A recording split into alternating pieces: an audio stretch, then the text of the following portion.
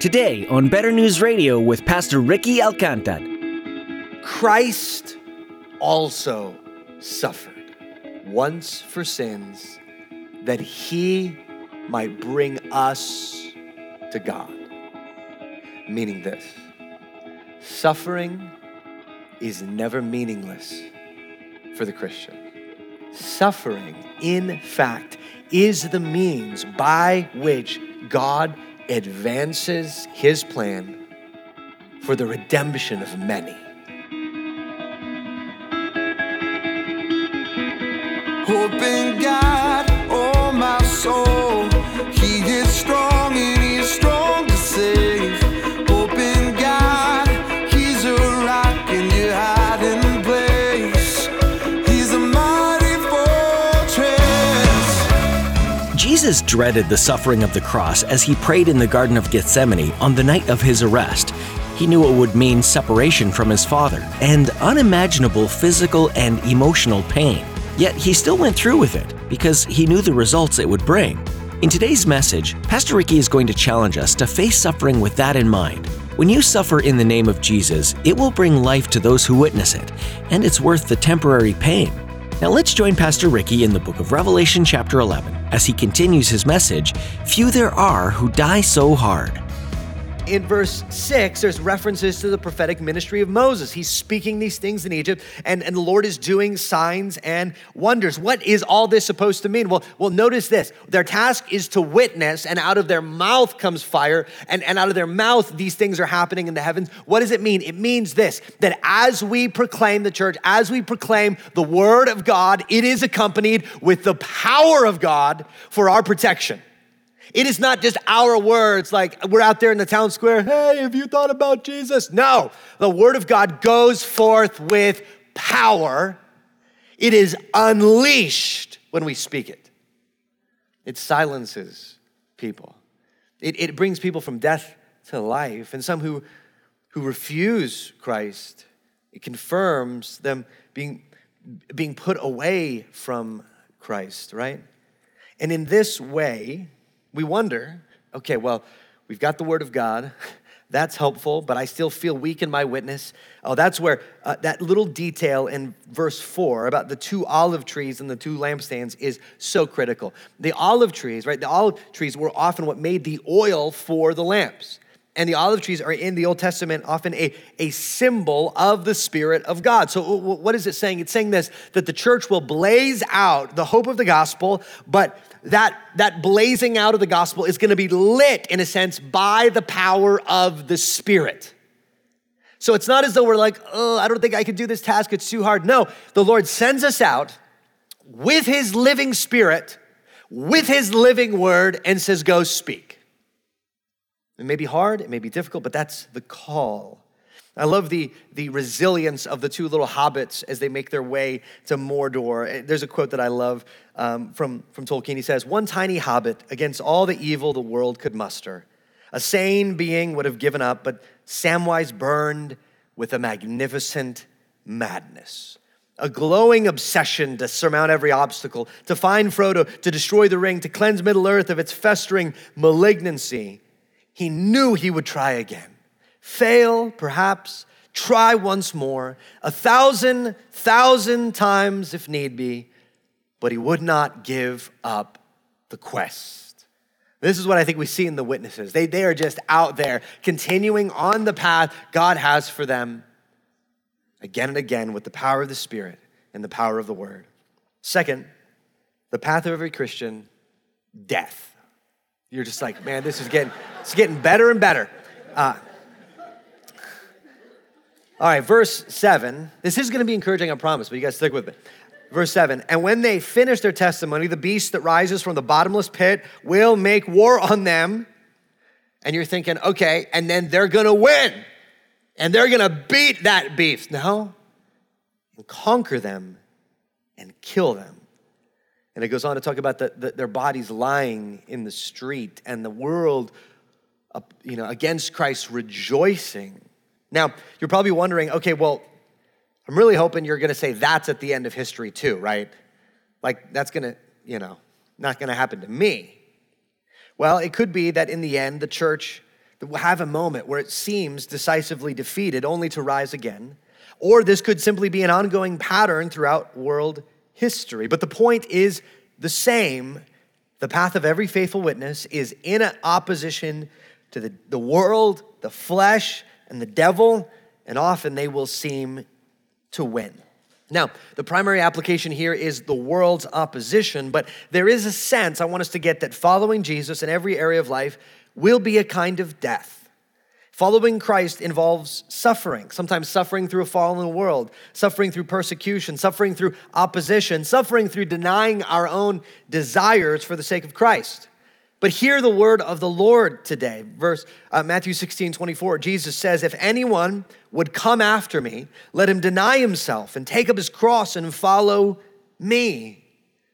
Peter, who took up his cross and followed Jesus, tells us this, beloved, do not be surprised at the fiery ordeal that comes upon you to test you as though something strange were happening to you. Rejoice insofar as you share Christ's sufferings, that you may also rejoice and be glad at his glory. Or Paul the apostle on the road of Christ says this, therefore, do not be ashamed of the testimony about our Lord or me, his prisoner, but share in suffering for the gospel, for the power of God. Now look, here's what we have to remember the path. Christ's example is that he suffered for us. You remember that reference there? Their bodies will lie out in the street in the same city symbolically, the same city of worldly opposition as their Lord did. Meaning this, the road that the witnesses walk has already been walked by Christ.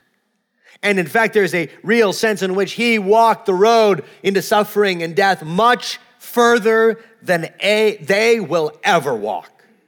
In the midst of encouraging those suffering in 1 Peter, the Apostle Peter talks about various kinds of suffering, but then he inserts this phrase, Christ also suffered once for sins that he might bring us to God.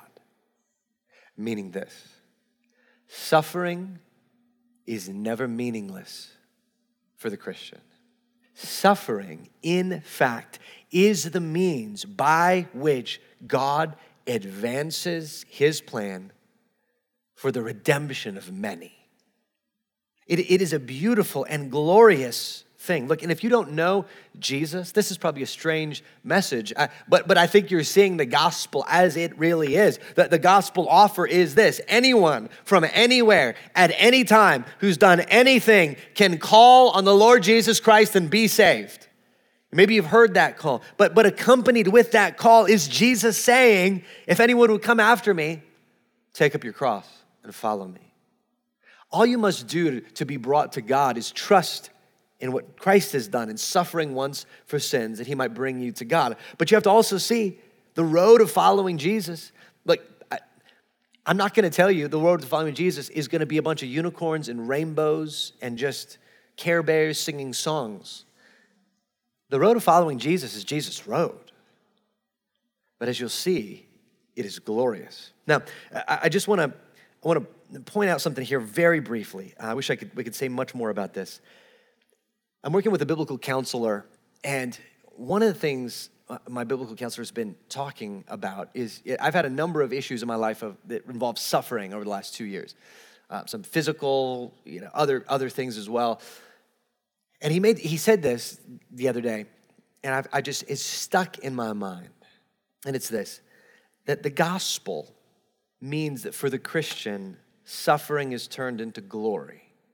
Meaning this, that if what Jesus did, if him suffering is the means by which he saved us and brought us to a future and a hope, that's the path we walk. And no bit of suffering is meaningless or pointless. Look, if you are in a difficult spot in your marriage, fighting to love your spouse, hear the call of Christ. Sometimes we're like, man, hey, I would be happy to be martyred for the Christian faith. Send me to the Middle East or a closed country. I'll do it where I got to be strong for an hour, but rebuilding your marriage is going to take months or years. You're like, It's too hard. It's too much death.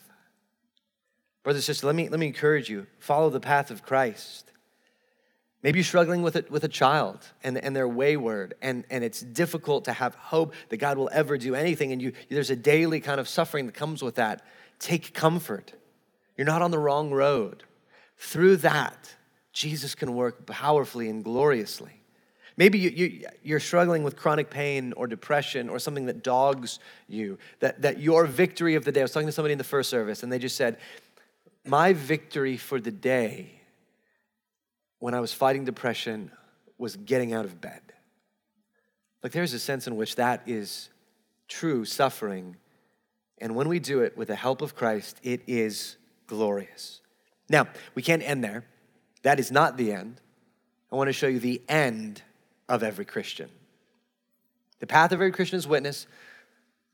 The task of every Christian is witness. The path of every Christian is death. And the end of every Christian is glory. Verse 11, but after the 3.5 days, a breath of life from God entered them, and they stood upon their feet, and great fear fell on those who saw them. Yeah, I bet. When you kill somebody, leave their body in the street for a while, it is alarming to have them get up. Then they heard a loud voice from heaven saying to them, come up here. And they went up to heaven in a cloud, and their enemies watched them.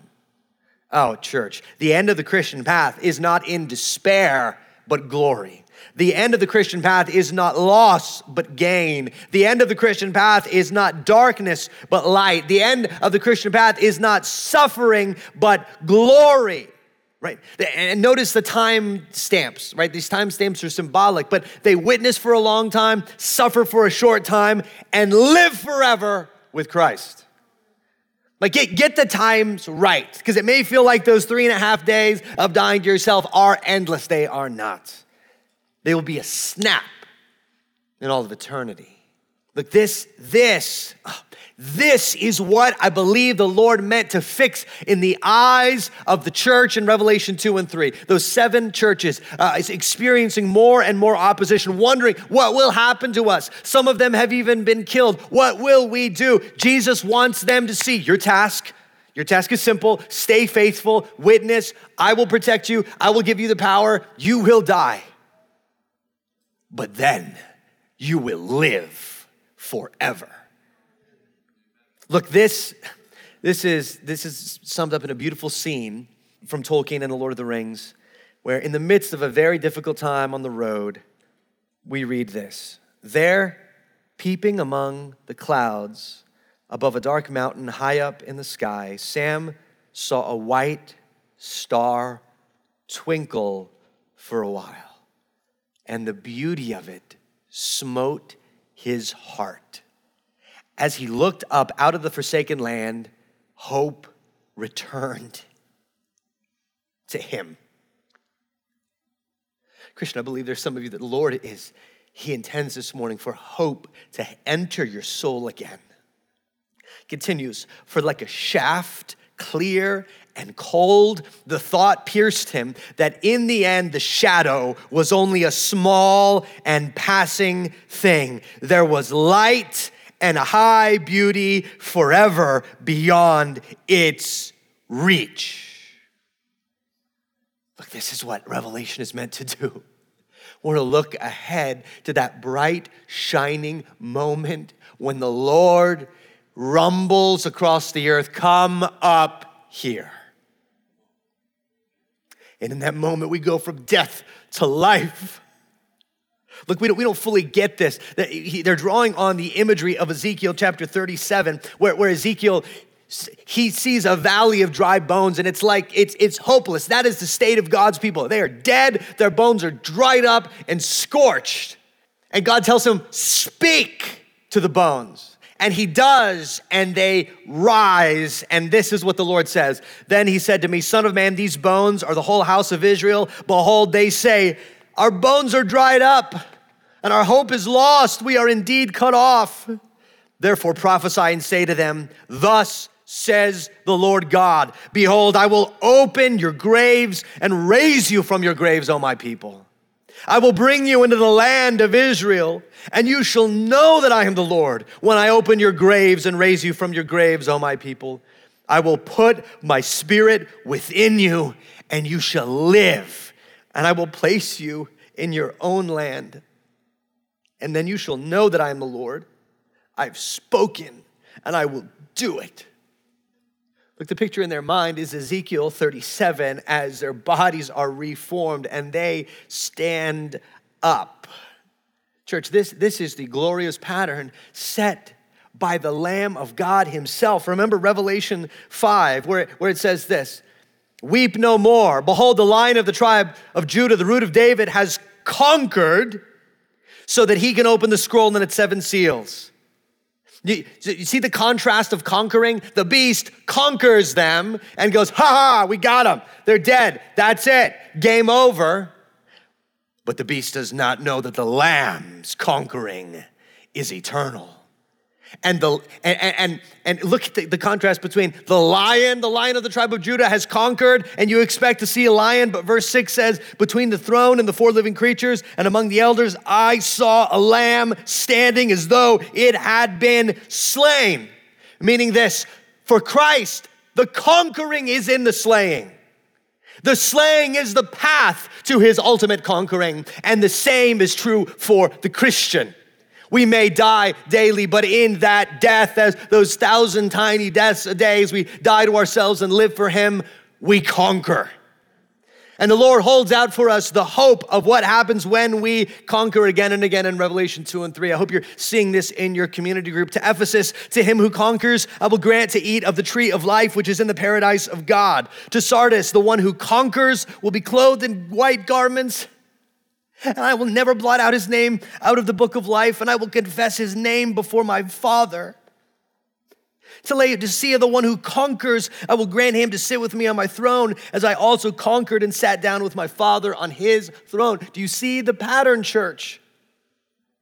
The gospel turns suffering into glory, because it is in our dying, in our suffering, that we conquer just as Christ did. So this is the effect I wanted to have today in the church. Church, rise and conquer. But our conquering is not the conquering of the world. It's not a marshaling of armies. It is a husband and wife crying and praying yet again that the Lord would reconcile them. It is a guy struggling with drug addiction and praying and seeking help and dying every day to that desire. It is the person who is single, who so longs to be with someone and every Christmas dreads the question, why haven't you found someone? Getting up and saying to themselves again and again and again, Christ is sufficient. When the world says, you're stunted, better at least be with somebody for the night. And the Christian says, no. Look, this is the conquering of the church in 1,000 ways, in 1,000 places. That's why I respect the church so much. And this is how the gospel advances. Look, years ago, I'll end with this. There was somebody that was asking me, what's the secret of your church growth? You know, I was a pastor at a pastor's meeting. I didn't know him well, but I was just describing, you know, we'd gone from probably a couple hundred people to over 400 people in just a few years. And he's like, man, what's your secret? And I knew what he was asking for. He was asking, like, what was your evangelism plan? Or what'd you guys do? Or did you brighten up the auditorium? Or are the chairs more comfortable? What is it? Do you start quoting cool people in your sermons? Like, no, I quote Johnny Cash and Tolkien, and so that's definitely not it. Is it the drawings? It's definitely not the drawings. So, but I can tell what he was after. It's funny, the Lord brought something to mind, because we did several things. People were faithful in different areas. But what I felt the Lord put on my heart to tell him was, you know how we went from an inwardly focused church to a more outwardly focused church? I mean, we're still in process. You know, we went from inward to outward. 2 guys in our church got cancer. One of our worship leaders named Danny, and one of our leaders named Todd. And through that, as they walked through it, Todd would wear a Pick Jesus shirt with a guitar pick because he went to MD Anderson, which is the cheesiest evangelism I can imagine. But tons of people asked him about the shirt, so it was obviously effective, and the Lord rebuked me. And he had so many conversations. And he had a mailing list that he was giving updates to of people that don't know Jesus, and he's just clearly preaching about the hope of Jesus. And Danny going to his office again and again. I remember Danny's last day, John Vogan was there, and we just leading worship around him, and people were coming and hearing about Jesus just the way they had through his whole trial. And I truly believe, church, in those years, something changed inside of us. Not because we painted the auditorium, not because our flyers to the neighborhood were better, because two guys who looked death in the eye said, Christ is enough, Jesus is my life, and conquered. And conquered.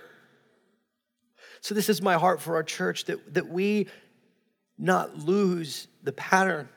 And let me just encourage you, if you're a Christian, probably one of those three parts that we talked about today is hard for you. Maybe you just feel downcast. You see the hard road of witness, you see the death, you don't see the end. Oh, could I just encourage you, look to the bright star. Look to Christ. Look to the day the voice says, come up here, and every tear will be wiped away. Maybe what you don't see is the faithfulness here on earth. Maybe you're just a Christian, you're just trying to bide your time and, hang tight until, well, it's going to be hard, but then we'll go to heaven. There's no witness. Maybe what today Jesus is calling you to do is say witness. Speak about Jesus. Or maybe some of you like, okay, we got Christian life, we got heaven. I don't like the thing in the middle. Is there like a route around the death part? And this is where so many churches in America are at. They've tried to find a route around the death part. Churches are like, we don't talk about sin or death or hell or any of that stuff. It brings people down. We want to be an upbeat church. The suffering is where the glory is. So let me end with this. John 12:24 says this, truly, truly I say to you, unless a grain of wheat falls into the earth and dies, it remains alone. But if it dies, it bears much fruit. In Sam and Frodo's last steps toward Mount Doom, they're talking about the great stories and wondering if they'll ever be in a great story. And so Sam starts talking about maybe people will be in a great story someday. Nobody really wants to be in a great story because they're really hard. People just like to hear about the great stories, but we are in a great story. And so maybe someday people will talk about us, even though it seems hopeless. And Frodo says, why, Sam? To hear you somehow makes me as merry as if the story were already written. And Christian, for us, the story is already written. It ends in glory. Hope in God, oh my soul. He is strong and he is strong to save. Hope in God, he's a rock in your hiding place. He's a mighty fortress. Pastor Ricky will continue teaching through this series in Revelation next time. We hope you'll join us then. If you're wanting to hear more messages from this series, go to betternewsradio.com and click on the radio tab. You'll also find access to the podcast there as well. What are some of the takeaways from Revelation that you've heard so far? How do you think it all applies to the here and now of today? Although Revelation was written centuries ago, it's still referring to things that are yet to come in the future. This should give you a hope for the God who comes to save. For those who don't have a relationship with God, the book of Revelation should put an urgency in your heart that this world and those who reject God are going to be judged. But there's so much life for you to have by believing and accepting Jesus as your Savior. Our hope is that these messages are drawing you closer to the one that saves. When you're at our website, we encourage you to check out Pastor Ricky's book under the book tab. It addresses some of the hard questions that you might be wrestling with as you live in a world that's kind of messed up. There's a reason and a purpose for everything that God does, and maybe this book will give you some valuable insights into the heart of God. Once again, go to betternewsradio.com to find that link to download. While our time with you for today is up, we do trust that you've been encouraged by the Word. Make sure you join us again for the next edition in Revelation with Pastor Ricky, right here on Better News Radio.